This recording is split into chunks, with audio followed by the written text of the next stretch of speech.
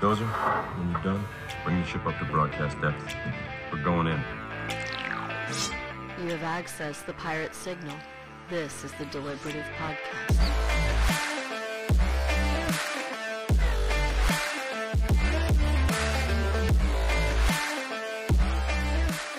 Welcome to The Deliberative, your premier podcast all about Exalted. I'm your host, Corey, and joining me today, like they have done in the past, is Charles. Hello. And Jim. How's it going? What is up, my homeboys? As Jim mentioned last night, as we were trying to, everybody gonna be there this morning for the recording. It's like we're all here for the first time on an Anathema episode. Yeah. I know, yeah, this is awesome. It's almost like the Wild Hunt didn't get us. It's almost like Jim had to show up in the second half to bail you guys out so we can win this thing. Yeah. Put him in, coach. He's ready to play today. So, yeah, last time, a first for us. Back when I was preaching all the time, people used to always say things like, didn't you ever think that you could have just stopped preaching that like halfway through and said, that's part one, now let's do a part two? And I'm like, no, I literally never think that. They're like, you should. Like, it's 8 p.m.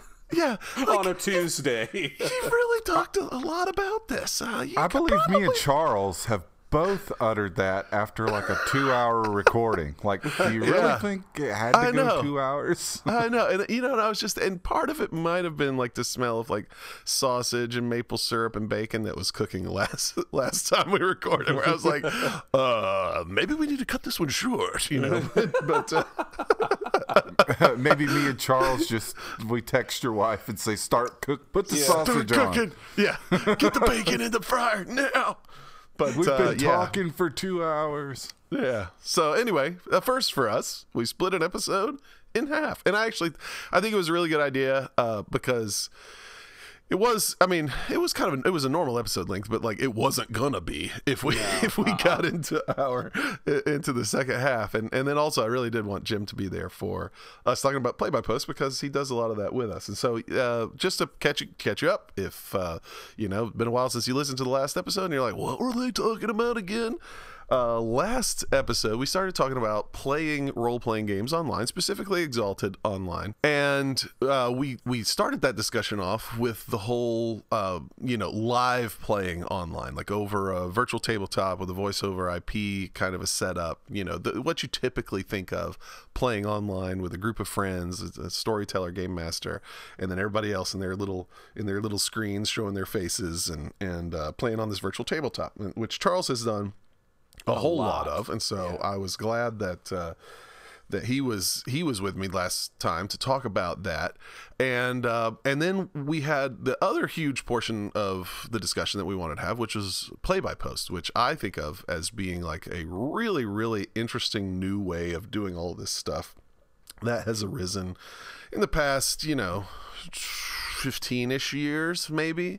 People have started doing play-by-post and play-by-forum, and so that is the primary way that like me and Jim play, my daughter, and a couple other people. Like we do a lot of that, and so we wanted to have a good discussion on how all of that works and what are the different things you see around the web. How do we do it? Things that we've learned. So anyway, we wanted to split that off into a separate discussion, which we'll have today. But first of all, I wanted to let Jim kind of weigh in on some of the things that we talked about last week, since he was not last week, but last episode, since he wasn't with us, with that whole discussion of let me stop right here and just say there ain't no news this time. Like literally nothing has moved with the Onyx Path stuff for Exalted. There's nothing even remotely even minor to say about news. It's all still coming. We still don't have it yet. The end. So anyway, yeah. So Jim, you listened to the last episode where we talked about all these various ways of like playing with virtual tabletops and all that. And I know that I know that you and I have done this a couple of times before, and so I wanted to get your thoughts on all this stuff. Which let's see, did you join us when we did the Fantasy Grounds thing with Hunter? Were you a part of that? No, that happened before. Before you joined up with all of us doing all this stuff? Yeah. Oh, yeah, that's right. Because it was like, who was it? DJ, Jeff. Phillips. Yeah. DJ, Jazzy Jeff. Oh, gosh. Yeah. Yeah, that's right. Yeah, so Jim came along a little bit after that. I had reconnected with him when we had gotten kind of in the full swing of our play-by-play stuff. So he didn't do the Fantasy Grounds thing with us. But one interesting thing that Jim and I have done, and I don't think we talked about this on the episode last time, but we did talk about it on our Discord.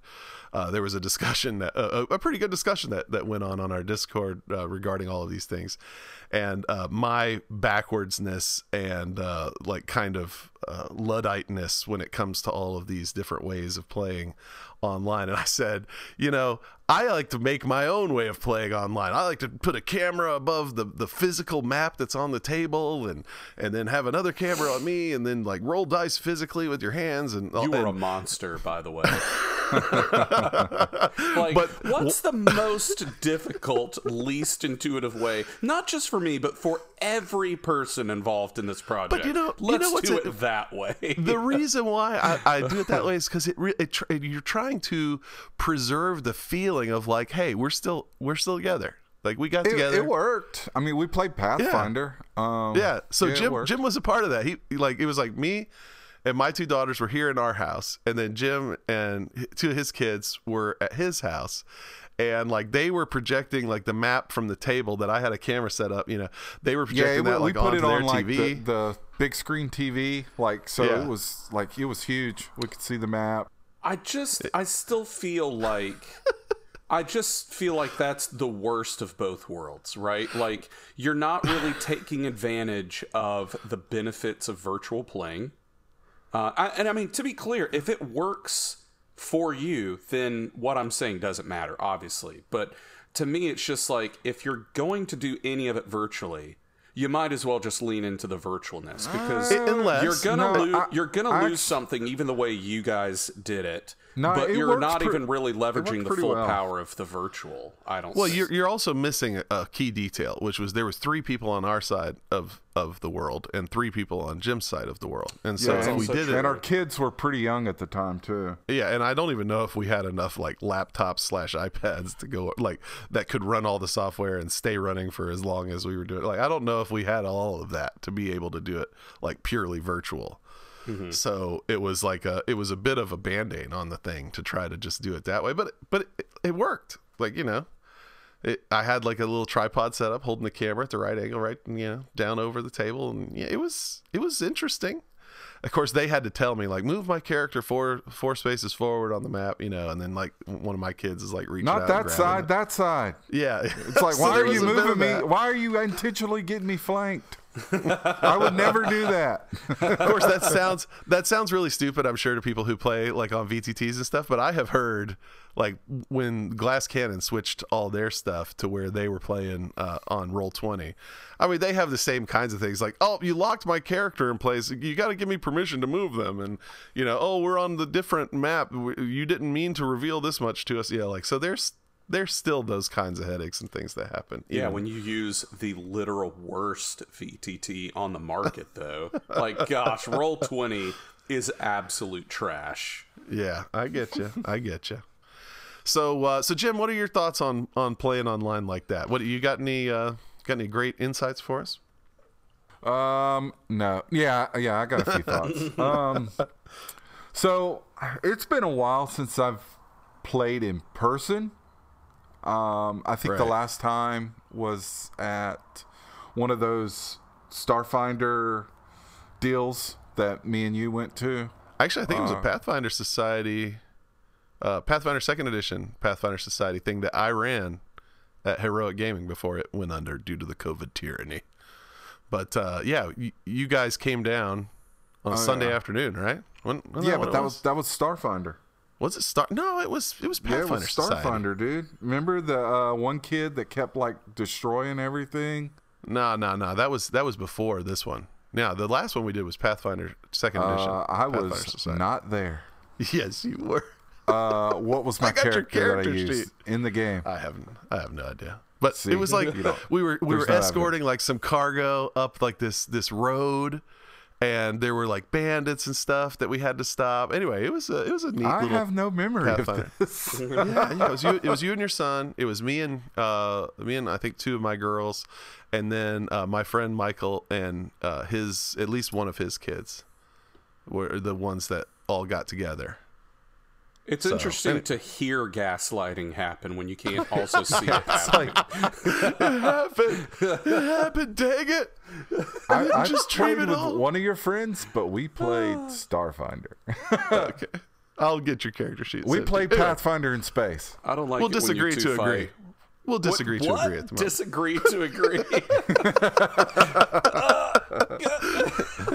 Anyway, I'm sorry. Continue your story. well- full of wrong facts. So, yeah. I mean, I don't know. I've never really done the advanced versions of virtual tabletop like Charles is talking about. I have been interested in them and wanted to play one. I heard about, as much as you talk bad about virtual tabletop, I hear like all these great stories from when y'all played Fantasy Grounds, and I'm like, oh, I never got to experience that. So I've never done it, so I can't really compare with it. My only thing is what we did, which was trying our best to simulate being in person, which it worked well because we had 3 people on one side of the world and 3 people on the other side of the world. So that worked out. It worked out well. And the kids were cool with it because, you know, they were kind of like interacting with each other too. Mm-hmm. But I haven't played an in-person game in a while, and I miss it. Right. There's something about in-person that just, I don't think, and I'm sorry, Charles, no, the best virtual software cannot capture like the same experience that you get in person. Now, whether the experience is better or worse is debatable, but it can't. Okay, so we went through this. I don't know if y'all heard about this, but we went through this like whole freaking year and a half where we weren't even allowed to like touch people, and I absolutely, within every fiber of my being, hate the whole Brady Bunch looking online meeting scape thing right now. I'm actually looking forward to doing something in person again. And then maybe when I do it, I'm like, this isn't as fun as I remember, and then I go back to the old way of doing it. So, I don't know. I think another thing we didn't touch on, and I don't want to add too much more to the virtual thing, but another thing we didn't really touch on is like, what if you don't have a good pool of players that are local to you? Sure. That's always the problem. Yeah. Especially when you factor in which games you're interested in. Mm-hmm. Because you know if you want to play D&D 5th edition or whatever, there are like a billion people in any town that want to play it. But when you want to run a Terminator RPG, you know, something that's really niche, you're going to have to, you know, cast your net a bit wider. Yeah, and that's the primary benefit of all of that kind of online stuff is that you can say, hey, anybody else out there spend the required $800 on this ultra, you know, niche bespoke role-playing game and then read all the crap, like spent like hours and hours of your life reading all this crap so that you know what I know and so we could play a game together. It's like no, just me, out there. just me. Got it. Okay. That's like they're Charles, out there, but they are not next door to you. That's like Charles going to the comic book store and sitting down like, I got this really cool business tycoon game that I got from Kickstarter. You want to play? Like, what do we do? No, you kill other people. I ran a campaign with my Marine Corps buddies, and it took us probably about 18 months from start to finish. And that is one of the greatest gaming memories that I have in my whole life. And yeah, because it was in person, we were joking and stuff. I don't know, man. I think part of it also is just getting older and having a more complicated schedule really makes it significantly more difficult to find time to play in person. And it's so much easier. I don't even really know why, but it is easier to find time to play online, rather than in person. So, but see, now here, this is where for me, it's just like, do I want to play or do I want to play in person? And I would rather choose to play. And that's so this is where the discussion on our Discord took me into one of my favorite things to talk about, because I am a person who loves role-playing games. I mean, I have loved role-playing games my entire life. When I was 7, living in Germany, the lady 2 floors above me just gave me a box of old D&D crap, and not including the rule book. Just like adventures and stuff, like those old like trifold looking adventure modules that they had. And I was like, in my mind I created like a role playing, like I had no exposure to role playing games, but just looking at the little module, I was like, you know what we could do? We could pretend that we're going through this castle, and as you go into each room, I could like tell you what you see, and it'll be this fun like pretend game, you know. And so so I mean, from like a very early age, I've been all into it, you know. I bought Star Wars 2nd edition, was the first like actual, like from Weston Games, was the first actual role-playing book that I purchased. Earth Dawn was the first like role-playing game that I purchased and like loved with this intensity, you know, a non-D&D game that you're like, I want everybody to love this thing that I love, you know. And then that it's gone from there, you know, to like Exalted and all, you know. It's like, I want everybody to love this thing. Don't love D&D, love this thing, you know. And then I've played the D&D. I got really into D&D 3rd edition, 3.5. I got really into Pathfinder 2nd edition, you know. So like, I have been a role player my whole life. I love it. But 100 to 1, if I had friends that were like, hey man, let's hang out together and play games and stuff. It has to be online though, not in person. It has to be online. 100 to 1, I would choose playing a video game with those people rather than playing a virtual tabletop role-playing game. And now you flip that 100 to 1 if they're like, hey, let's get together at your house and do something. I would never say, oh, well, let's, you know, play GoldenEye split screen 4 ways, or, you know, like I would never do that. Or, hey, I've got literally 3 Xboxes. done that with you. I know. We have done that. GoldenEye split screen? No, it was good back in the day. I'm just saying, if we had something similar to that today, where you could like do, you know, 4-player split screen or whatever, or even just like, hey, everybody's in my house. Let's have one of you go to this Xbox, one go to this Xbox, and I'll go downstairs to that Xbox. Like 100 to 1, if I could get them to play. Hey, now that we're together, let's separate. Yeah. But if I could get people together, and I could get them to play a tabletop role-playing game, I would choose that 100 to 1 over some sort of video game fun thing. You know, like if we were together. But if we're apart, I would be like, dude, let's play a video game. I mean, video games have gotten so good, especially the online multiplayer aspect of it, in the last 10, 15, 20 years. It has gotten so ridiculously good that I just don't understand why anyone would want to take all of that time and all that setup and all that stuff just to play this like ultra slow, because it is ultra slow. Like a tabletop role-playing game is an ultra slow experience. Even in the fastest systems, when you get into round-based combat, you know, everybody except one person is always just sitting and waiting on their turn. And when you zoom back out and you're like, what did we do in this amount of time?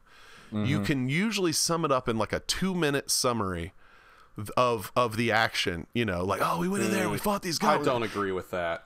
It's just like, if you were playing a video game together, like, it's like, hey, let's play a few rounds of Warzone, or you know, and you have this like perfectly awesome world, like pumped into your eyes, where the dude standing next to you with the M4 in his hand or whatever, like that is your friend. Like the sense of it is, that's Jim or whoever standing right there, and I can just like pat him on the back and be like, you go first, dude, and I'll cover you. And it like really does feel like that's what you're doing. Like, you, at the end of the day, the stories that you tell is like, remember when we got that helicopter? I mean, I think back to like our Battlefield days where all of us used to play Battlefield together. It's like, remember when you got in that helicopter and I was in that tank and we like took on that base and the other guy went, and I mean, like, you've got the stories, the same kind of stories that you've got from when you're playing a tabletop role-playing game, except no one had to do the prep work.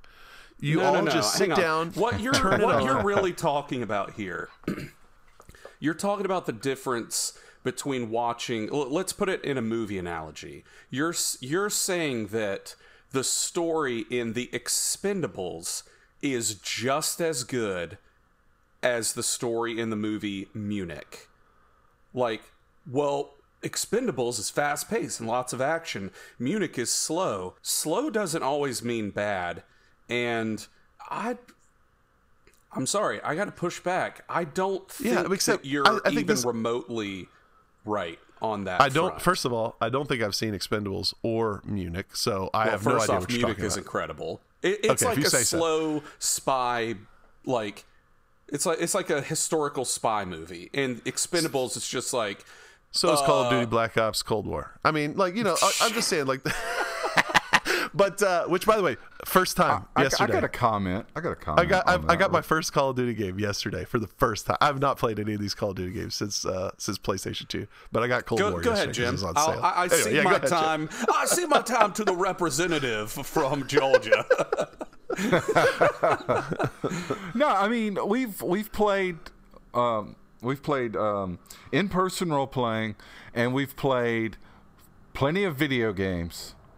I cannot recall a single, like, massive, stellar, memorable event from any video game we played. Yes. But I can tell you the exact look on Charles's face when his character got ripped in half by the roper. How dare you bring up L-Star? Oh, come on. You know that was you'll never forget that. You'll never forget the day that Corey killed a character. And that's what I'm getting at. Like, as fun as video games are, there isn't really story specifically in those multiplayer moments. I'm not saying they're not fun, but when I call my Marine buddies, the guys that I played video games with also, we do not talk about Battlefield 2 Bad Company or whatever, Battlefield Bad Company 2. We're talking about Age of Worms. And like, dude, remember that time where you cast Twin Maximized Chain Lightning and you killed 3 fully healed dragons with one spell? Well, and it's like, yes. What you're saying, though, what you're talking about, though, is, I mean, first of all, I think it's a little bit of an apples and oranges comparison, because you literally spent like a gob of hours playing Age of Worms with those guys.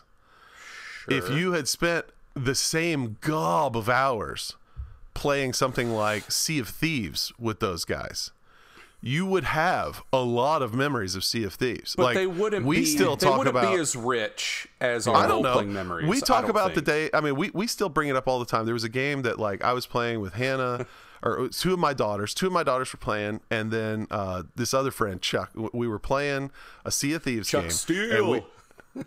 Yeah, Chuck Steele. And we were emptying out one of those, like, skeleton forts, and like, Lydia, a skeleton fort. Yeah. Do what? Nothing. Do you know what I'm talking about? Have you played CSC? I played a little bit. It was all right. Yeah, it's pretty awesome. But anyway, we were emptying out the skeleton fort, and I think it was it me or was it? Anyway, one of us was on the harpoon gun on the front of the boat, and we were bringing treasure out, and the harpooner was just like harpooning the treasure and yanking it back to the boat real quick so the person could run back and get the other stuff.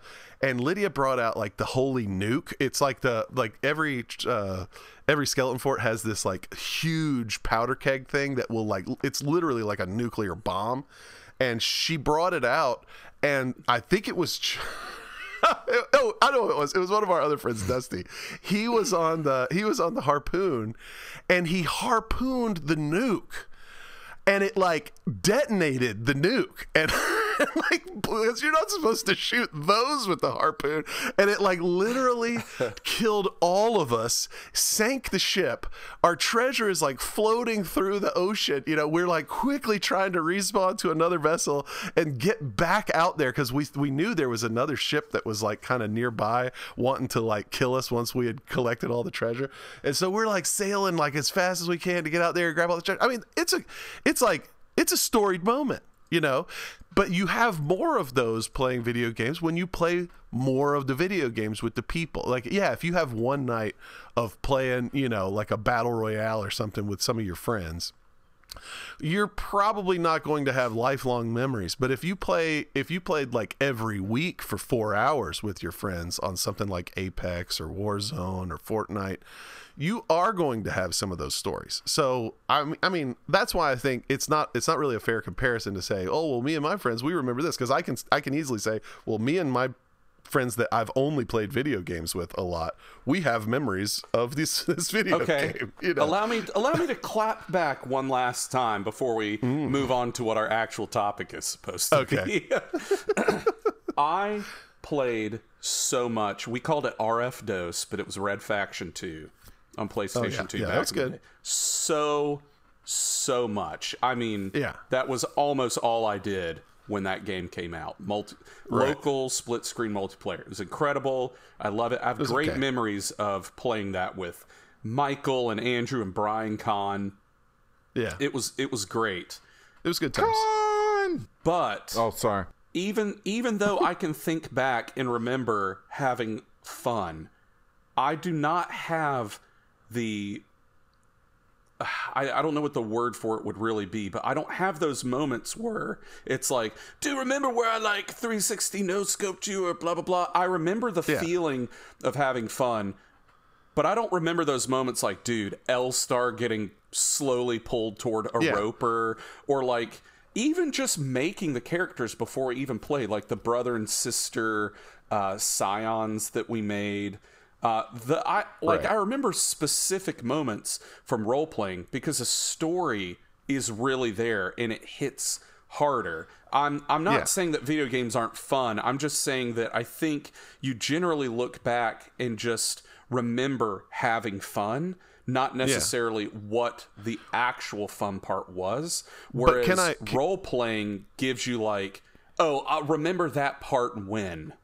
Right. Sure. So let me just suggest for a second, because it's interesting that you bring up something like Red Faction Guerrilla too, which was no, extremely not good. Guerrilla, just Red Faction 2. Red Faction 2. Okay. Yeah.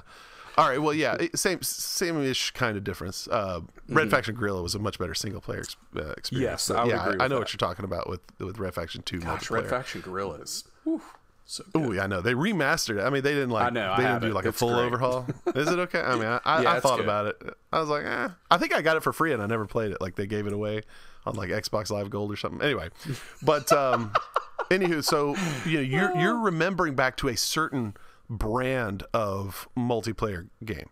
I mean, you're literally thinking back to the GoldenEye, Halo 3, Red Faction 2 era, where the narrative of the game is just deathmatch. You know, like kill the other guy, blow up his base. You know, what do you think Call of Duty is, dude? Well, Call of Duty sucks. What do you think Apex is? Okay, no. Now, when you get to something like a battle royale game.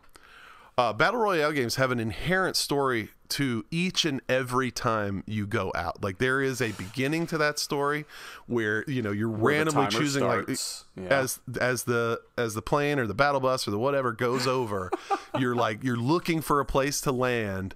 And that's like the start of your story, gathering stuff, that first, the first encounter of like the other team and how you took them down, like while you were sliding around on the glide rails, in Slappy Shores or whatever. And then that's where you got that mythic weapon, and then you took it over here. Like there's a middle, and then there's like the end. And sometimes the end is like, we won, like, oh, it was a crown victory or whatever, and you have those great things. But the battle royale it gives like a story to the game that is very different than like deathmatch. And there are real memories that are formed from the individual matches. Like you can remember individual matches and how they flowed. And so I think that's different. But then also, you know, there are games that you can now play like cooperatively through like a whole campaign. And so you do get to experience all of the story and everything else. Like I've played cooperatively like Far Cry 5, Far Cry 6, with various people, and we have had a blast. Like once again, Chuck Steele and you're playing through those story modes. I would argue that yes, you were right there. I meant more like let's play Battlefield. Like that's fun. Well, and Battlefield, all, I think Battlefield is a little bit of a dinosaur as well. Like those old like capture the point, your life doesn't matter. I think that's one thing that that the Battle Royale introduces that is different, is that your life matters. Like when you're playing Battlefield, you throw away your life. You're just like, charge the point. It doesn't matter if you die. We just got to get that point or whatever. And so you literally respawned like 50 times in a match. And it's the same thing in deathmatch. You know, I got 2 guys on that life and then I died. And then I got 1 guy and I died. And that guy, and then I got spawn camped. And then like, it's just like you're constantly restarting the story of the match. Like every time you die and respawn. And so with a Battle Royale type of thing, it's literally like, this is me. This is my time going out. And it has a different feel. It makes a different emotional connection. And so I think that it really is a decent, like I would choose it, like I said, 100 times to 1. If it was just like me and my friends, we got a Thursday night, we can get together online. What do you want to do? You want to play a virtual tabletop, or you just want to go have like a freaking blast in something like Apex or you know, or even do like a 4-player co-op story mode thing. Like, I mean, there's so many games that have that now. I would just choose that 100 to 1. Because again, I'm always the guy. Never choose that ever. I know, but and a lot of it's because you haven't played those things a lot. I think that there is a love that comes from like just like especially with like a Battle Royale. You kind of got to be good in order to like really love it. And if you get on there and your friends are good and you're not good, like you're just immediately dead. It's not a fun experience. So you got to get good in order to enjoy it a lot. You know, that's for sure. There's a learning curve for sure. I feel so attacked right now. Well, we did play Apex with you like one time. Oh, it was terrible. And you were on one PC, of the worst and we were gaming experiences I've ever had. We were on console, and we were like, "Oh man, Chuck's got like all this. He's gonna be, you know, have such an advantage over us because he's on keyboard and mouse." Yeah, you did not have an advantage. No, I did not.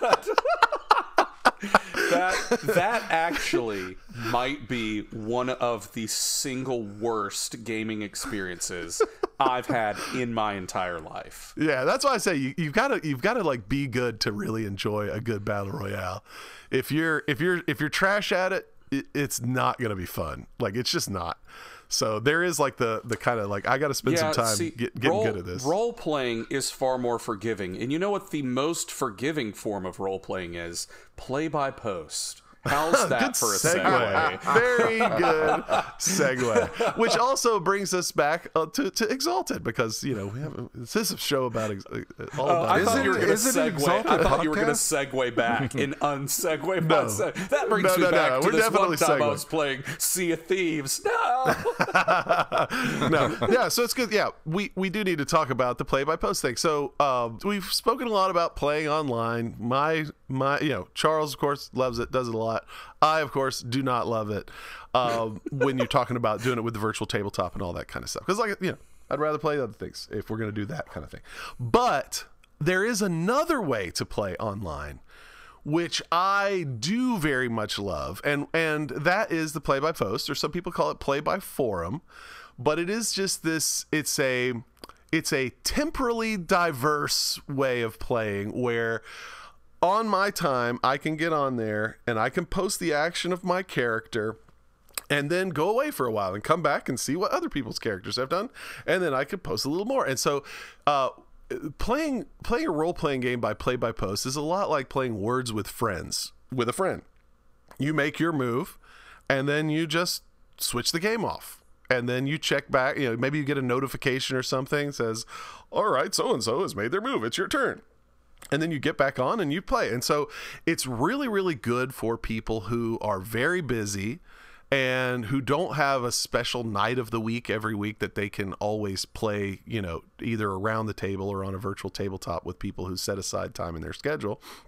But it's for people who are like, oh, I'm on my lunch break now. I've got some time to post the action of my character. Let me just get that done. Or you know, I'm at work and things are kind of slow and I've got a browser window opened up over here. Let me just type a little post for my character. So I guess, you know, definition-wise, if you've, I mean, I'm sure just about everybody knows what play-by-post is that are listening to this podcast, but just for those who don't, play-by-post is a way of doing the same thing that you do around the table or on a virtual tabletop. You're just doing it in a forum, or you're doing it in some place that like is able to save and record text in the slowest, least personable way possible. I mean, yeah, I mean, there are definitely some downsides to it, but I think that the upsides totally outbalance the downsides on this. For people who they just don't have that time to, you know, devote a 4-hour a week, you know, time block to doing something.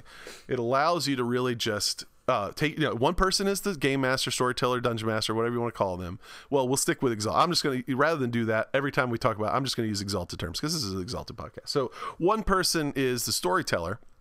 And the storyteller, you know, same as you would if you were playing around a table, comes up with the story, you know, decides on what the character's going to do, and then posts like in text, writes out like, this is what you see, this is what's going on around you, here's some stimulus and whatever. And then then the players come back one at a time and they post their characters' actions. You know, it's kind of like playing Zork or something, you know, where it's like you're standing in a field to the north of you. Yeah, going way back. You know, to the north is a house, to the west is a road leading through the woods, you know, whatever. And then the players just say, well, I'm going to go to the house and I'm going to look at this. And then the storyteller comes back and says, well, you reach the house and there's a monster outside or whatever, you know. So there's this back and forth of just posting what your characters and what the you know, the storyteller cast or whatever, you're posting the actions of all of this stuff. Storyteller has to, you know, provide all these different you know, sensory input the same way that they would around the table. You know, you walk into the bar and you can hear the tinkling of glasses and the belch of a particularly large person in the back of the room. I'm glad that tinkling was glasses. Yeah. Yeah. And, you know, so you're having to build, you know, you're having to write. And so for one, I mean, I guess one thing I would say about play-by-post is that it's sort of just like, you know, playing a battle royale requires you to be good in order to get your enjoyment of it. Play-by-post kind of requires you to be a somewhat decent writer in order to get the enjoyment out of it. You know, there are some people this is completely not cut out for. And I have several of my friends, even friends that I've played person to person with around a table, that like I wouldn't even suggest this mode of playing to, because I know they're just not going to be able to hang it. You know, it's like you've kind of got to be able to put the English language together in a nice way. So anyway, so there's that. But the benefits are that it allows you to, like I said, do this on your own time, and you can keep going as long as everybody is into it. And eventually, you know, you've got a story. And one cool thing, you know, back in the day when Charles was talking about wanting to record, I think we even said, he talked about a little bit on the last episode, wanting to record his games that took place in his home with like an omnidirectional microphone, so that later he could go back and remember some of those great moments. Yeah. Well, the play-by-post, like it by its very nature, it preserves like in amber the story.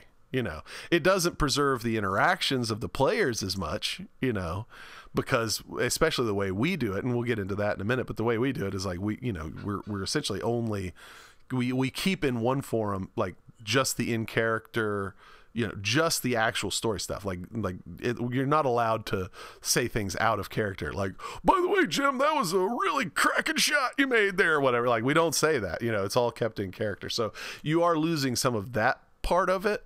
But you get the story crystallized in like a permanent sort of form. So anyway, I personally think Exalted especially is perfectly suited to play by post, because when you think about the some of the Exalted mechanics like stunting, or even just the gigantic, like grandiose, glorious way that the world is created, it benefits from people taking their time to really imagine and put out there, like, this is what my action looks like with my anima flaring and all of these things going on, this like massive attacks and punches and kicks and martial arts moves. Like the more time you're able to put into the description of that, the better it is.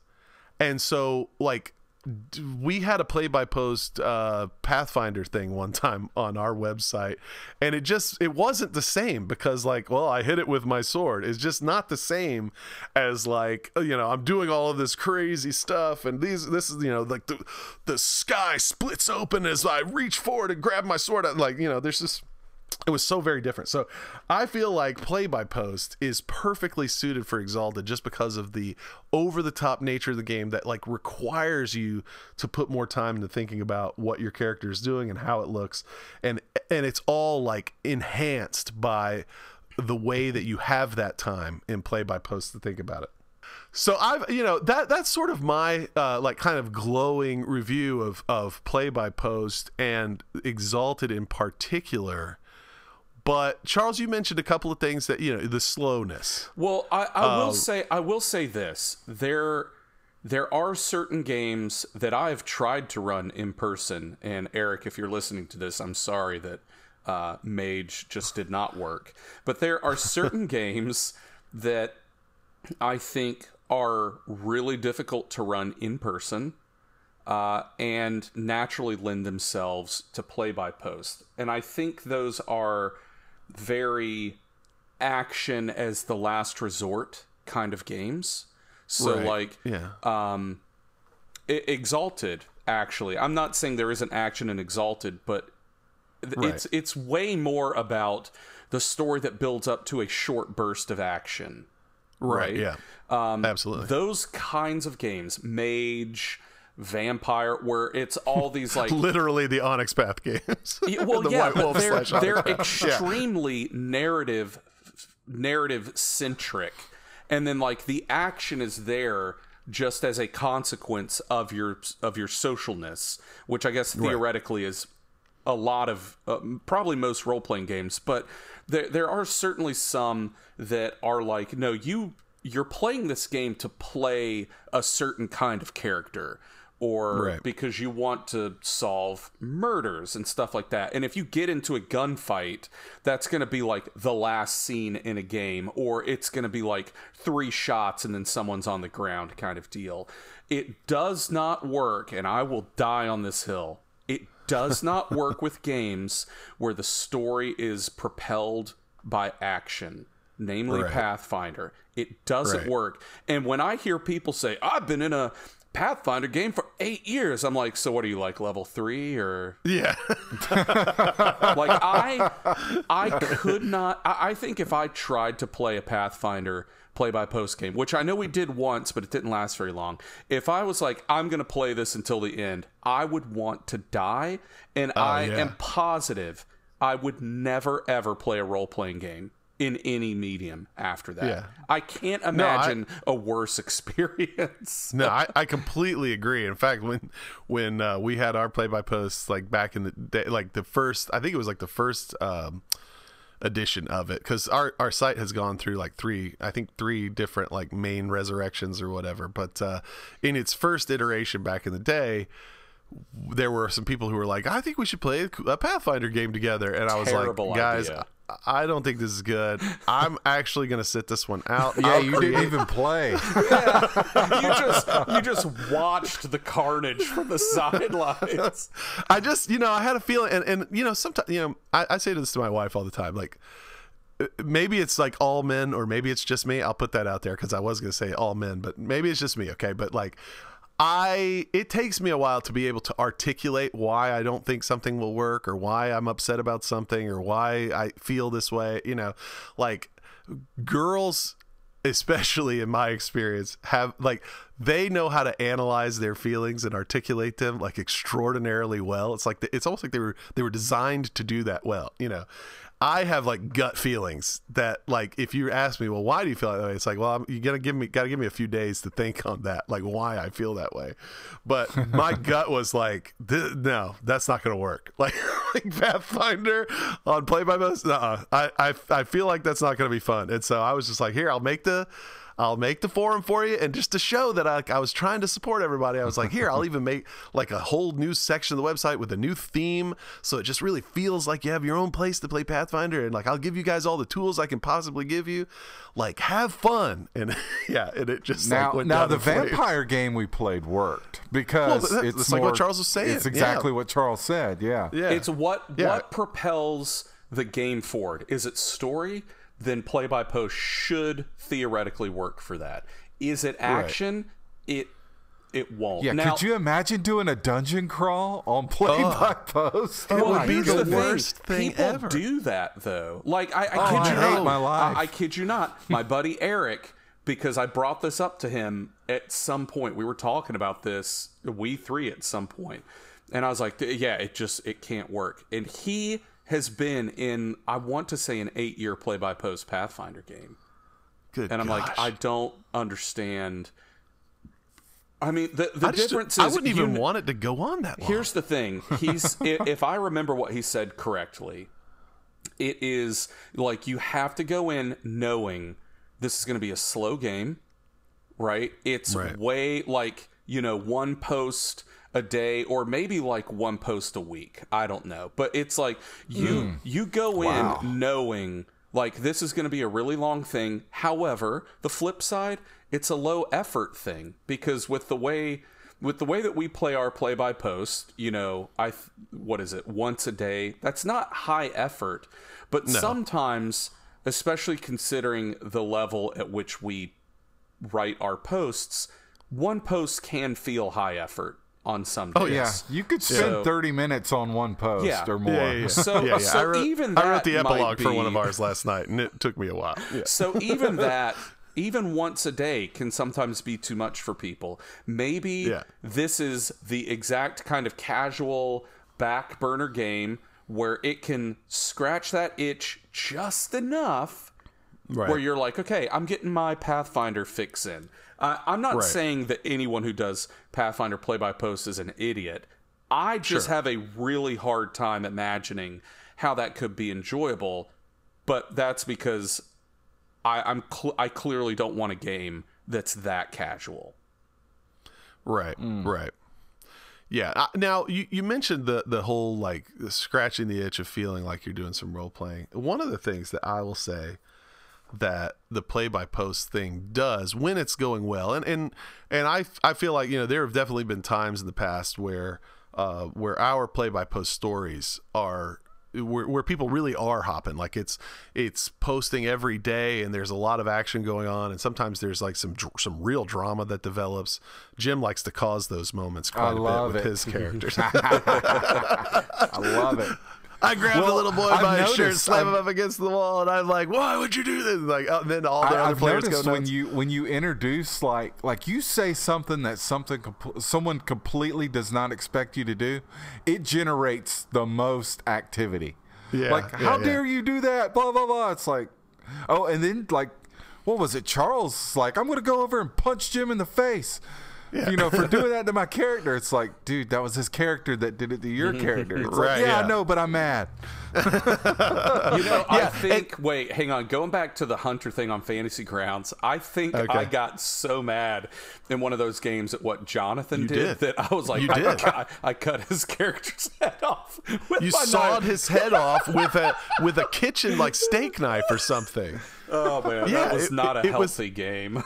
No, it wasn't. In fact, that was like the perfect. Actually, I feel like that game was like the perfect encapsulation of like the Hunter like slide down the morality scale.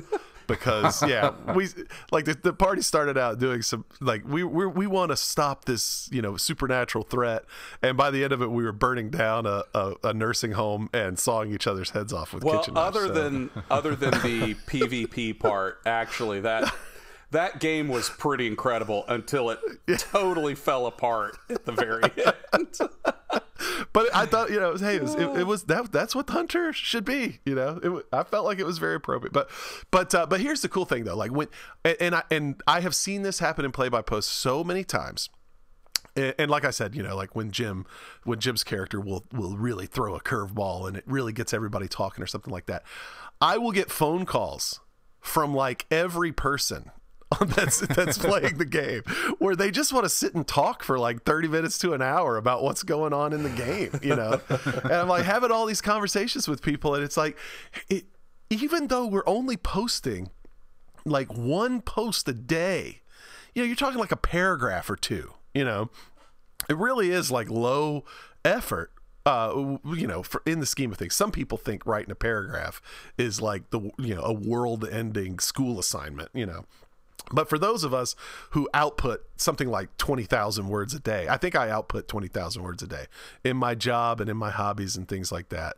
I think I calculated it out one time, and I write a lot. Like I communicate with people via email a lot, and I always, I don't skimp on that. Like I fully explain things. I'm talking about customs procedures and all this other kinds of crazy stuff. Snore. And so I know, right? Kidding. But to me, writing and typing is just as natural and fluid as speaking.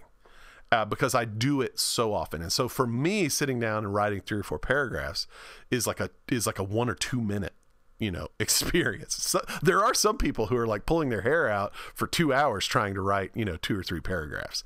And so for those people, it's not a good thing. But for those who are like I said before, if you're good at writing, you're going to enjoy this kind of thing. And it makes you feel like you are never out of the game. Like when you play like in a weekly tabletop game, there are times where you have those phone conversations with people like, man, I wanted to talk about what we did that last week. That was crazy. But like, I feel like with Play by Post, we've had that experience more. That experience, it feels like you're constantly playing the game, even though you only spent 5 minutes writing your post today. It feels like you never stop being your character. So that is like an interesting thing that I would say is like one of the primary benefits of play by post. If you get yourself in a really good game that you're really enjoying, you're going to feel like I'm that character. Like, as you're just, driving to work or just like daydreaming while you're on the job or while you're taking a walk around the neighborhood when after you get home, you're thinking about like, oh man, my character's going to do this the next time I get a chance to, like it keeps you in a slow burn that just lasts.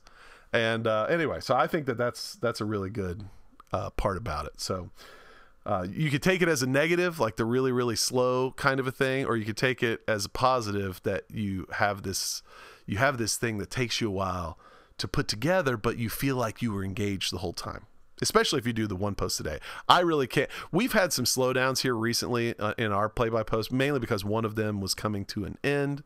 And also we have a player that skipped out of our other game, which is causing me to have to kind of refactor that whole thing there.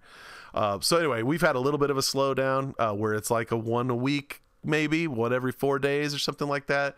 And I really like to get it back up to one a day because it feels like you're playing that way. When it's once a week, it starts, for some reason, this starts to become a hurdle at that point. Like, oh man, I got to get on there and do this thing. But yeah, anyway, I'm looking forward to testing out my new character for the new game. Yeah, yeah. We got a new game. It's totally different than I've ever made before. Yeah, that's cool. I had to start posting once a day again. I quit. Nah. We just finished up one of our stories last night. So one that's been going on for like a year plus. So we wrapped it up. And you talk about like these 8-year games that people play with Pathfinder. I really don't like that. I like putting a cap on the end of something and going, this story is done for now. Let's move on to a different story, and maybe we'll come back and visit these characters again in the future. We used to, when we first did our play-by-post thing, we thought of everything in terms of like TV series. Like we've got, this is like season 1 and this is season 2 and season 3. And in between the seasons, it was like, the show takes like half the year off between seasons, and there's like new shows that get started. So that's kind of the way we thought about it in terms of episodes and seasons and series and all that kind of stuff. Now we just think of it in terms of stories. Like, I want this story to end, and let's start this next story, and we'll do that, and then we'll come back maybe to some of these characters in a separate story, because maybe you have like two of the players that were there to begin with that don't want to play that story anymore. So now when you revisit it, you can say, oh, in all this time that's passed since we last did it, this character was doing this and this character's doing this, and now these three characters of the original five are going to get together with these two new characters and set off on a new adventure. I just think that is such a fun way of doing it that preserves the newness, the freshness, and keeps it from just being this long slog. But that brings us to a good point. Another good discussion, I guess, is like, how do people do play-by-post out there? Because as I've looked around the internet, I have seen the way other people play. Now, I will say, when we first did, well, let's think for a second about how other people play. Let's say, so as I've kind of taken a look at some of this stuff, I have seen that some people, the way they'll structure it is they'll have a storyteller just kind of introduce a part of the story and then let the players go wild for like a long period of time before another storyteller post comes in. So, and when they do that, they allow their players a lot more freedom to come up with details in the environment and even non-player characters. They sort of let their players bring all of their creativity in to essentially be like assistant storytellers in designing all of this world building type stuff. And then the storyteller shows up every now and then to just kind of like, push in a certain direction or whatever. Other people are way more strict, trying to keep the storyteller in control of the narrative. That's definitely the way I prefer to do it. I try to recreate in our play-by-post thing. I try to recreate the around the table experience as much as possible. So I'm like, try not to imagine that we're posting this online. Try to imagine we're sitting around a table. I'm going to tell you where you're at, what you see, and you're going to tell me what you do, and I'm going to tell you the outcome of what you do. Because I always speak in third person when we're playing around the table. I feel like folks do. Don't you think? No. Don't people speak in third person? No. Oh, man, I do.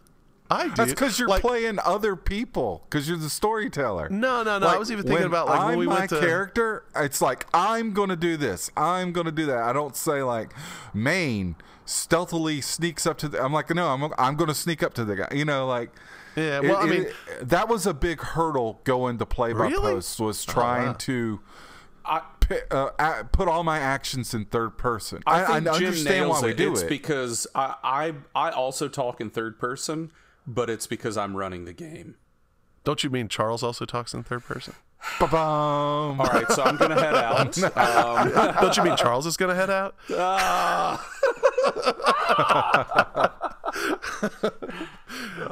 Yeah.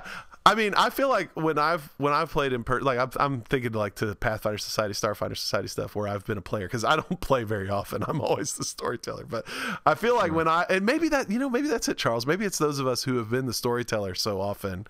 Yeah. Even when we're players in a game, we think like a storyteller thinks. So we're like, so this name of character, I'm trying to think like Wynost. So Wynost is going to go over to this part of the bar, and he's going to take his spear and do that. Like I that's the way I play when I play in person. I know, but again, I really like. I don't think I would have thought of it the way that Jim said it. It's because we're playing multiple people. Yeah, when you're the storyteller. This is how I see it. When you're the storyteller, you're hovering over the story and moving all the pieces mentally in your mind. When you're a player, you are looking through your player's eyes. So a lot of times you will default to first person, but gotcha. Now, as I'm a player on play-by-post, I have to kind of pull myself back and like describe the actions of my character as if I was floating above him, watching him. Is that kind of thing. But as a storyteller, you already default to that position. Gotcha. Yeah, I can see that. Yeah, so and I mean, I'm sure that there are people out there who are playing in play by post where they're just like, I do this and I do that, and as you're reading their post, you just have to kind of like, you have to separate them one for another.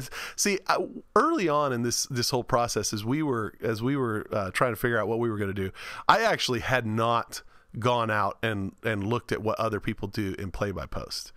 I had heard that people do a thing called play by post, and I just thinking about the fact that people did that, I tried to come up with a way for us to do it without ever hearing what other people did. And so the system that we have was developed from like an outsider, not knowing anything about it, hearing the name of it, and then like creating the thing whole cloth.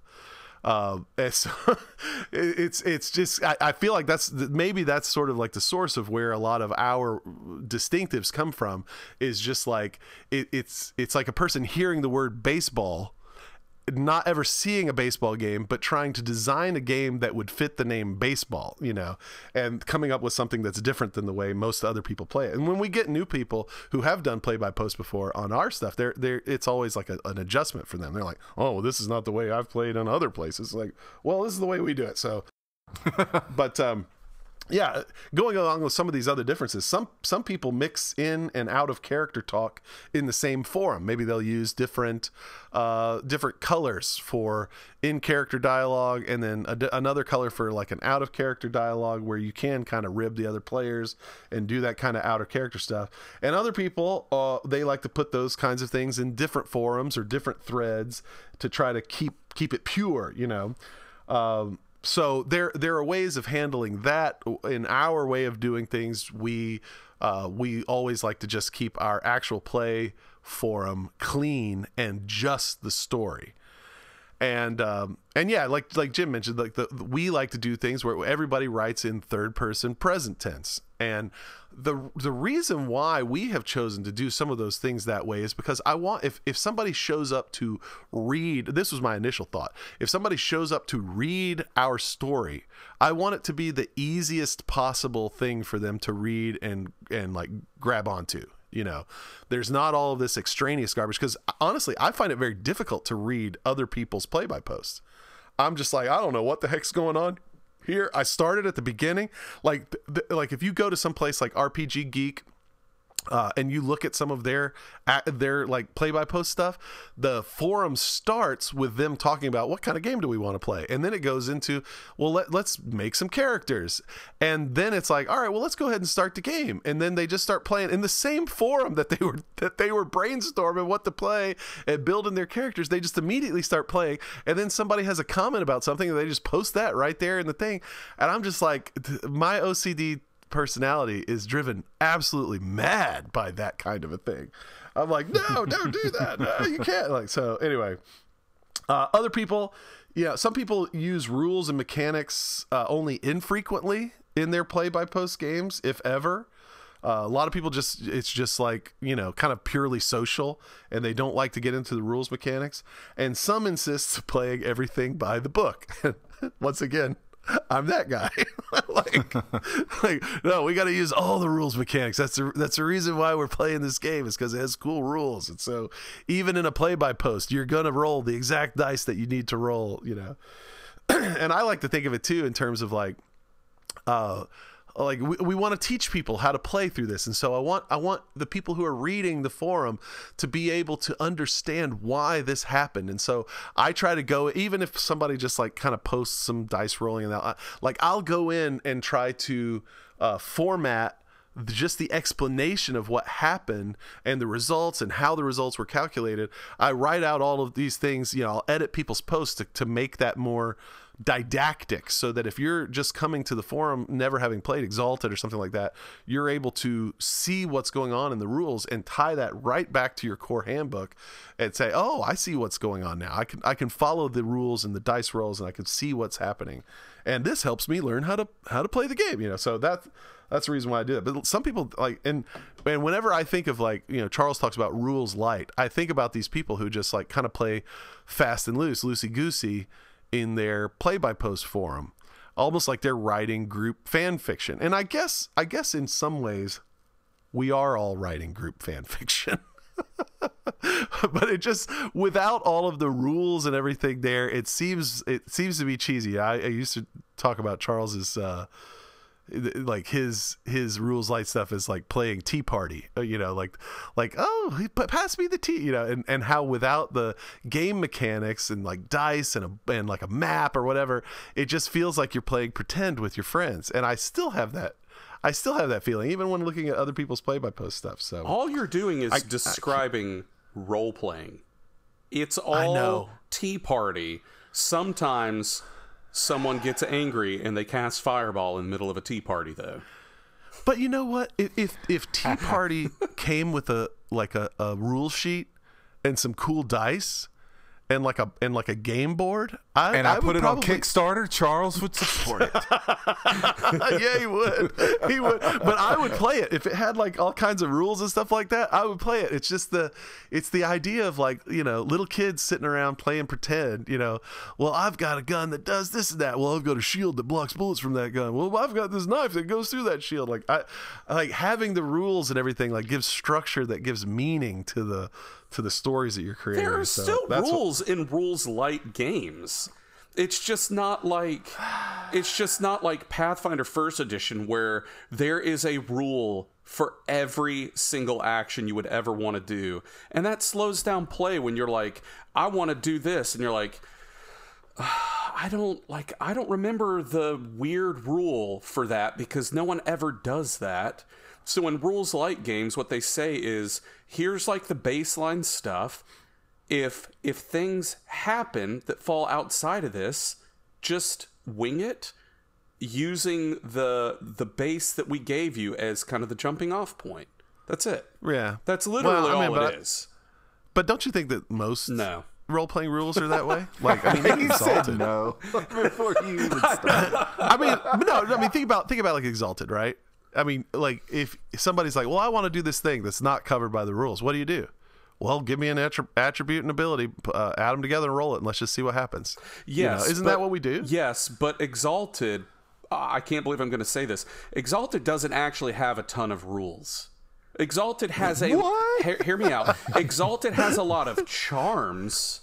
Yeah, but exceptions to the rules. When you come down to like the actual rules, there really aren't that many.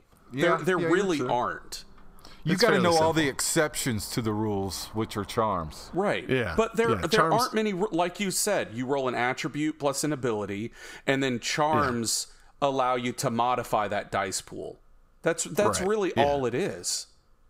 Yeah. In fact, Exalted is rules light? Well, again, I feel like I'm having to defend homeowners associations. You would not want to do that. Yeah, they're terrible, but I understand why they exist. Like, but that's what I'm saying. Like, when you look at Pathfinder First Edition, though, you can't do that because no, there's a rule for that, and you're like, I gotcha. So. Okay, well now we have to stop and look that rule up because someone's like, no, like that's not how it works, and you're like, okay, I'm trying to keep things moving, but there's a whole avalanche system. Yeah, if we get caught in an avalanche, we have to find the page that talks about what to do in avalanches, right? Because they've got an entire mechanic for it. It's fine if your table says like, if we don't instantly know the rule, let's wing it. And then we'll look it up so we know in the future. That's like that's okay, but in games where there's a rule for everything, those rules get in the way of having fun so much. Although, to be fair, playing within the strictures of those rules creates really cool moments. It does. Yeah. So there's a give and take. I just prefer games where we don't have to stop and look up a stupid rule because someone's like, no. That's not how it works. Okay, well, how does it work? Well, I don't know, but that's not it. Yeah. Like, good grief. Sure. All right, fine. Yeah. And so, okay. If Exalted is rules light, I can get behind rules light. Dadgummit. See, I don't know. I don't want to say that it's rules light, but like fundamentally at its core, the game engine is really simple. They just made way too many charms. Yeah. Well, in the game, you've seen that simplicity get a little bit more complex over the years. I mean, when you go back, it's simple, but they hide all the rules in like weird locations where that's true. They should be like all together. Like I make a character. Why am I turning 3 pages to figure out how I discover what my guile roll is? Yeah, it's like it should be in the character creation chapter. This goes on your character sheet. They did some better editing when it comes to that. Like, some of those things. Like, no, you have to go to you got to go to the combat chapter to find out. Yeah, go to the combat chapter to figure out what your parry is. It's like why is it not? I'm filling out a character sheet right now. Why isn't that? I mean, all it would take is one line of text to tell me how to compute my guile, so I can put it on my character sheet. I shouldn't have to play. But the other thing is like, you can always use the index, Corey. Yeah, but the other thing is like somebody goes, well, what happens if I have an offhand weapon and I'm attacking with that offhand weapon? What's the offhand penalty? You know where you find the offhand penalty? In the description of the ambidextrous merit. Oh yeah, the merit. Yeah. What? It's like, yeah.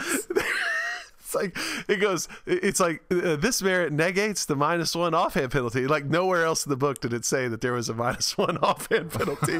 Like you're literally taking a merit to get rid of a penalty you didn't know was there unless you took the merit. Like it's like, oh well, now that I know it's there, I guess I got to take this merit. I have the power of a demigod, and I still fall within the realm of having a penalty with my non-dominant hand. Yeah. Yeah. I can summon forth the magma kraken, but don't do it with your left hand. Yeah, for real. Yeah. But anyway, yeah, so I mean, I think Exalted I think it plays very, very well in play by post because of some of these things, right? Because like I said, there is like sort of a simple way of handling things. The game is very story based, so most of what you're doing is like you're playing pretend, you're writing your fanfic, you're doing your story. But then when something does need to be adjudicated, there is a simple way of figuring that out. And when you get into combat or you need to use a charm or something, you've got plenty of time to look through the 600 charms to figure out which one you want to use in that instance. And so I actually think that Exalted is like perfectly suited to play by post in every single way. And just to kind of give like kind of I guess in one place, because the way our conversation with this is going a little bit scatterbrained like an Onyx Path rule book right now.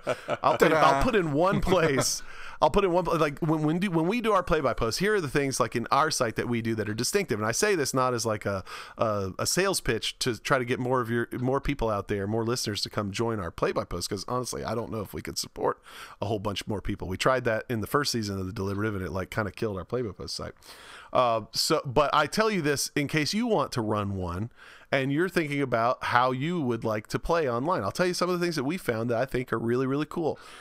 First of all, we do keep everything story in like one forum. Like this is all story, no out of character, no whatever.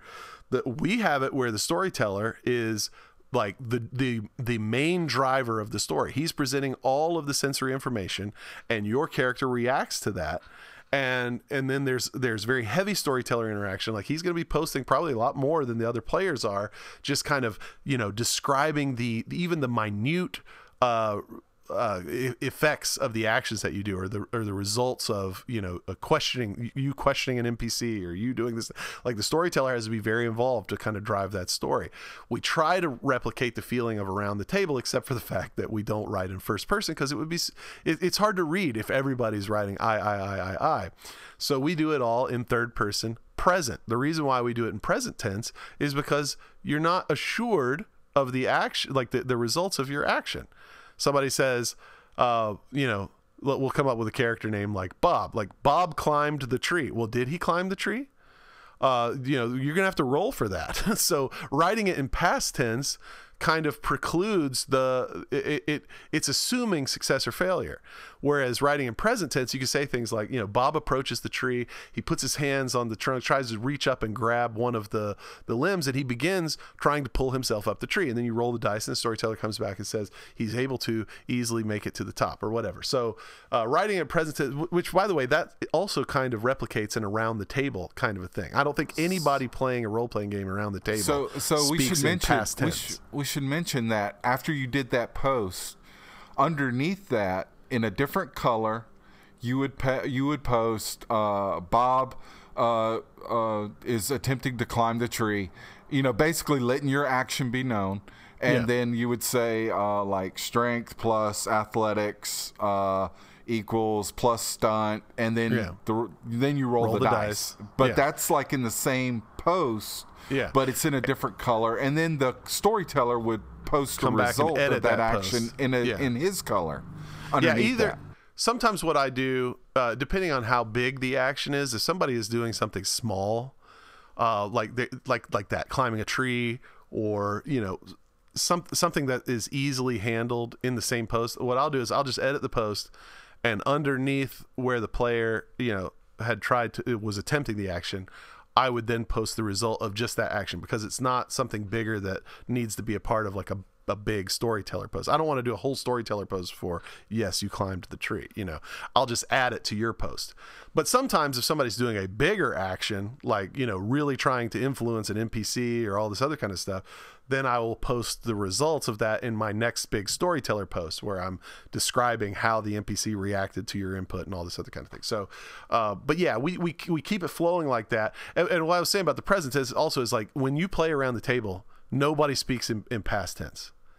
Everybody, like, you just think about it. Everybody speaks in present tense. I'm going to go over here. I'm going to open this door and look in there, right? That's what people say. They don't say, my character went into that room and shut the door behind him, and he opened the chest and he got all the treasure. Like, we speak in present tense. I'm going to go in there. I'm going to open that chest. I'm going to see what's inside. Like, so I wanted very early for us to kind of mimic that with the present tense thing. So, but everybody always that's kind of one of the big complaints that we get from new people joining our posts. Like, why do you guys always write in present tense? It feels unnatural to me. I like writing in past tense, and I always try to explain these reasons, but they're like, that's weird. Nobody writes like that. I've been reading this book. It's an old book, so some of you guys have read it and you're like, oh, you're just now getting to that? Yeah, I am. Snow Crash by Neil Stephenson, which is, of course, the origin of the term metaverse and all this. Absolutely excellent book. I mean, it's a classic. It's phenomenally You're just now getting well-written. to that? You ain't read no Snow Crash, but anyway. So what's fascinating though is Snow Crash is written in present tense, third person present tense. I'm like, oh my gosh, it's written in third person present tense. Yeah. So anyway, I thought that was pretty cool. I felt vindicated reading that. Like, here's this awesome writer, Neil Stephenson. He wrote in third person present tense. So shut up, all you haters. So anyway, but yeah, so we do it like that. And then one of the interesting things that we do with our stories, and this is related to the length of the story and everything else as well, but we want them to be like a book that you can read. And so that's why we keep all the out of character discussion out of the main forum where we're doing the play. And we want it to flow like a story. Things that I hate seeing, and I usually edit out if I see people do it. I hate what's called time travel in play by post, where just because the person was checked out for a couple of days and wasn't posting, and the story moves past something that they wanted to do, when they come back and post, they'll be like, back when so and so was talking about this character does this, and I'm like, no. Like, you can't time jump, dude. You've got to deal with what's going on right now. So because you don't ever read a book like that. Books don't read like that. They don't have certain characters time jumping around the place to get in something they would have liked to have said back at the time. Quentin Tarantino wrote a book, maybe. Yeah, with a bunch of flashbacks and stuff. Yeah, but so anyway, I like it to flow like a book, because what we do is we take our story at the end of the story. So now we just finished one last night, put the epilogue on it. So what I will do now is I will go back through that entire, I think we had 22 scenes. I'll go back through that entire, the way we do it, each scene is a different thread. And we use scenes are a little bit more loosely defined. A scene could be a week if it's like a travelogue kind of a thing. But we let charms that are scene length last for that entire scene. Just regardless of what the length of the scene is, we let scene length charms last for that whole scene. So that's kind of the way we deal with scene length and turn length and all that kind of stuff. It's like, well, this is the scene. Scene 5 is everything that's happening right now. And they're like chapters in a book. And so what I do is I'm going to take all that stuff. I'm going to strip out all the dice rolls and the rules mechanics that are listed and just keep the action, the description of the action and the dialogue and all that stuff. And I'm going to put it into a book with 22 chapters, or maybe more, because we'll have a prologue and an epilogue. But and we make like a book out of it that then I put out there as a PDF, and we want to start printing them too, so that you have like a paperback copy of a story that you have been in, and it's like a souvenir for a person who participated in the story.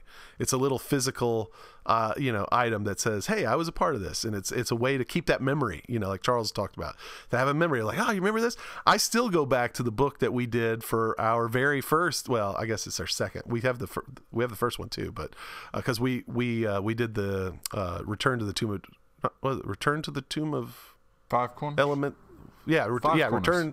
Return to the Tomb of Five Corners. Yeah, we the quick start for second edition was actually the first thing we ever did on our play-by-post site, and I turned it into a book. So we can go back at any time and relive that game through the story. And then our first main one that we did ourselves, Unearthed, we've turned that into a book as well. So you can go back at any time and relive that story. And it's really awesome too, especially a few years after the fact, going back and looking at the action in Unearthed. It's just it's kind of mind blowing. It's like, man, this was a good story. There were some good moments that happened here, and some of that is the players' awesome, actions in combat. There's still this one fight that happened down in the underworld of Chiaroscuro with these spider things on the wall and the characters all in their power armor, shooting them down with projected flame bolts out of their suits. And I mean, it is an awesome combat. You go back and read that every now and then. It's just man, this is good. Or the exploration of the undersea city toward the end of the book, and the showdown with the AI girl and her beheading and all that kind of stuff. It's spoiler alert. Yeah. So it's pretty awesome, all that kind of stuff. So that's what we like to do with it. And so now we'll be making a new one. And we've got another game that we had played back in the past that kind of got lost in one of our forum shutdowns and rebirths that we're trying to resurrect. I'd like to put it into book form as well. So that's the way we like to do it. I say that because I'm recommending it to you all out there who are thinking about, is this something that you would like to do? I think that if you look at the benefits of some of the ways that we've come up with to do all this stuff, I think it's a pretty excellent way of playing. So, anyway, I actually believe so strongly in the merits of doing play-by-post the way that we do it, that once upon a time, back several years ago, before we were Anathema, I wrote a real long letter to Rich Thomas suggesting that what might be cool for a game like Exalted, or really any of their games, is they have the tabletop version of their game. What might be cool that no one else is doing, no one else in the world is doing this, is come up with a game that thinks play-by-post first, right? So that even the rules for the game would incorporate things would incorporate the idea that you're going to be playing this play-by-post. Almost you can play the normal PS5 or Xbox One Series X, Xbox Series X version of Resident Evil 7 Village, right? You can play the normal console version of it, or you can play the PSVR 2 version of it, which is the same kind of game, but it's completely rethought out from terms of how would we do this from a VR standpoint. And the inventory system and all that other kind of stuff works differently because you're doing it in VR. And what if you came up with a rules system that assumed play-by-post? And then you could provide the server hosting for people playing in the play-by-post, so that they actually come to you and pay you a $2 a month or $5 a month or something like that to play in this thing. And you've designed the forum with buttons and all this kind of stuff to easily like put actions into the post. You've got a character sheet system that is fully integrated, so your character like it knows, okay, I'm playing this character in this story. Here's my character stats. So when I say that I want to do a strength plus athletics roll, I push those 2 buttons and the forum inserts like the entire code and everything, like your automation that you're talking about, Charles, but just done on a play-by-post system where it inserts it all into the story and gives you the dice roll and the outcome. And like like the rules would, instead of being like, well, add this to this and get it, like you could do it from a forum perspective. Push forum button action 1 to accomplish it. Like it could actually be written from that perspective. Like I said, nobody is doing that. A lot of people in the world are playing games play by post. There's all kinds of monetization of the virtual tabletop systems where you got people like Foundry and people like Roll20 and people like Fantasy Grounds who are putting out their software, and then they're making, they're putting the player's handbook, they're putting the rules into automation in there, and they're getting money for doing that. No one seems to be, now that maybe this is just my ignorance, but no one seems to be making like a monetized forum system. And I think that would actually be really cool. It would, it's a product. It's going to take a design team to do it, but I think it could be really cool. And I think that Onyx Path has the games that are perfectly suited for it, but Rich didn't particularly go for my idea back in the day. And I guess he probably thought it would whatever. be too easy to turn those around quickly, and that wouldn't fit with their business model.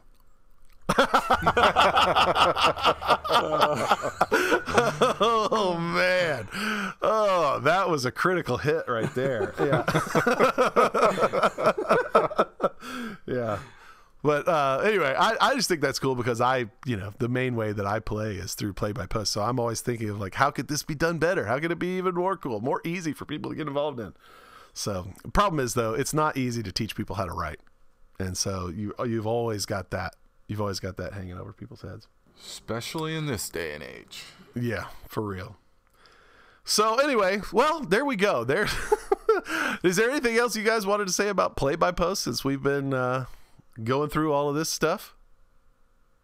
Virtual or bust. Come at me. No.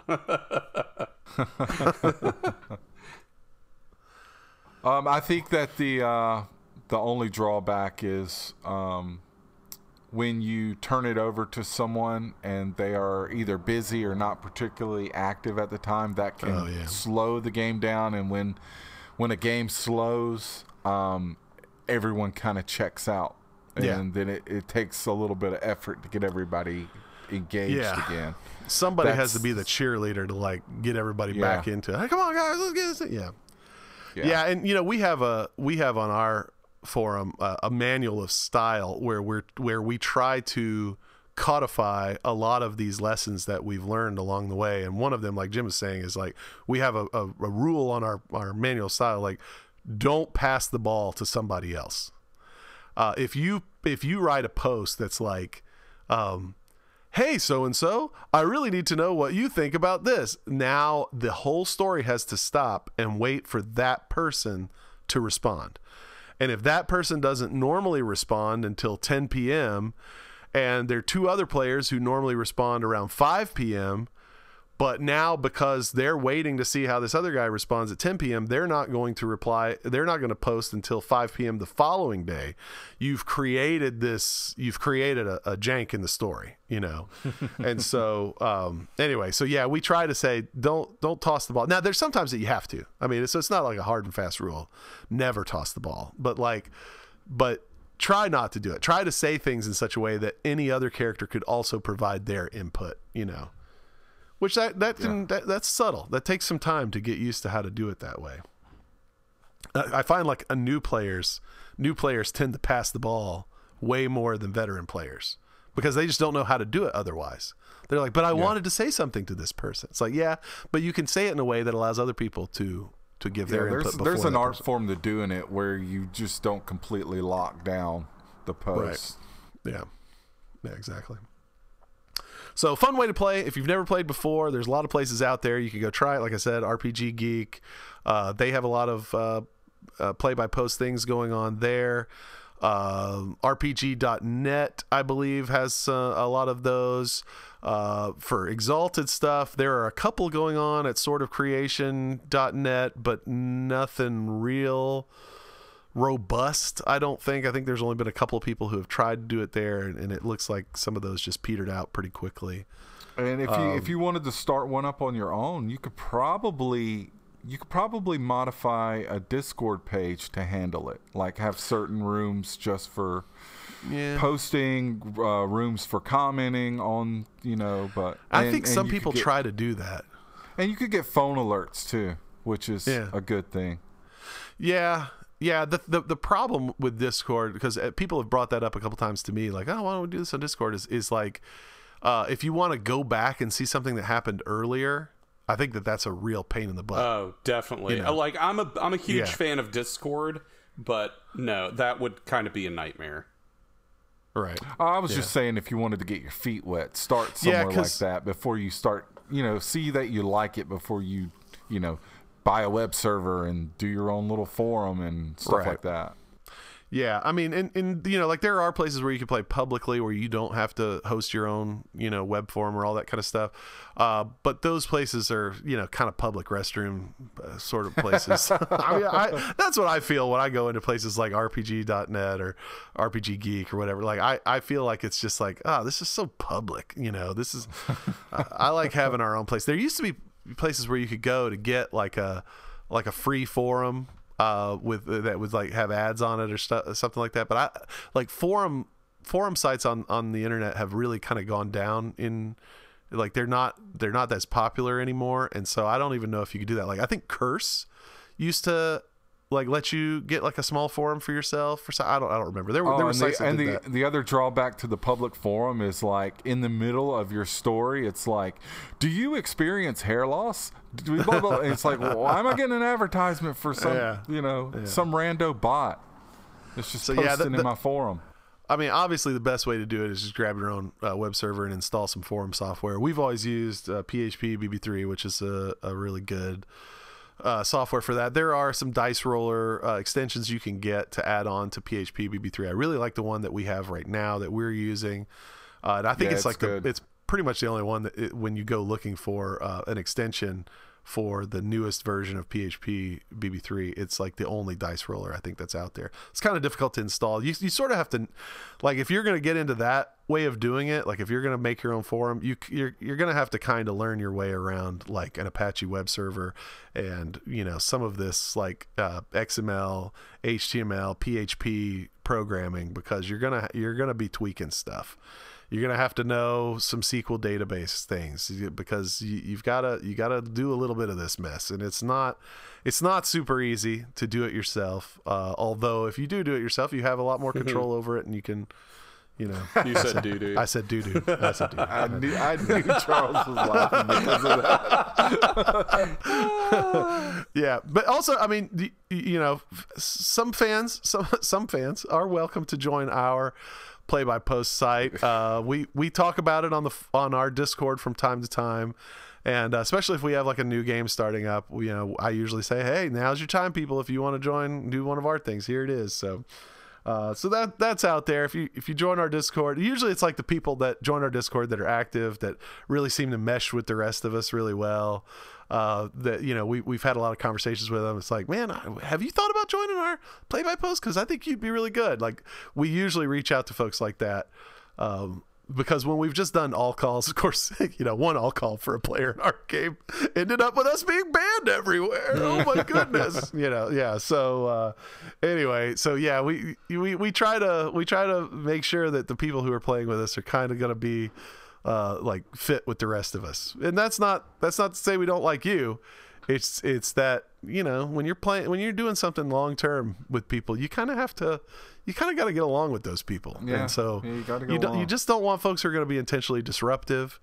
And I don't want to be intentionally disruptive to anybody else. Like, we just don't want to just be fighting over stuff. We just want to be playing a game, And so finding people that you can get along with over a long-term project without fighting with is pretty important, which is the whole reason why we got into the trouble that we got into is just because I was trying to be polite to other people to say, this is kind of how we are. So I want you to know that up front. So if you get involved with this with us, I don't want you to be mad halfway through. Like, this is who we are. Like, I think you basically just summed up friendships in a nutshell. It's like you gotta be able to get along to be friends. Yeah, that's right. Yeah. So anyway, all right. Well, if there are no other comments about Play by Post, it's a fun thing to do. Go check it out. If you never tried it, give it a try. It's fun. That'll just about wrap it up then for this episode. So thank you for listening. Oh, well, hold on. Let me say this. Nope, it's too late. You committed to the ending. We have to end now. But hey, if you guys out there have any comments about Play by Post and what you've done in the past and you'd like to have your voice heard on the matter, go ahead and submit to us. Send us an email, thedeliberativePodcast@gmail.com, or make a recording of yourself giving your input, and we will put you on the air. You can send those recordings to thedeliberativePodcast@gmail.com. You can post them in our Discord and our message machine thread that's on there, and we will put you on the show. But that's going to just about do it for this episode. So thanks for listening to the Deliberative Podcast. Now go forth and bring righteousness to the world as you know best. Goodbye, everybody. Bye. See ya.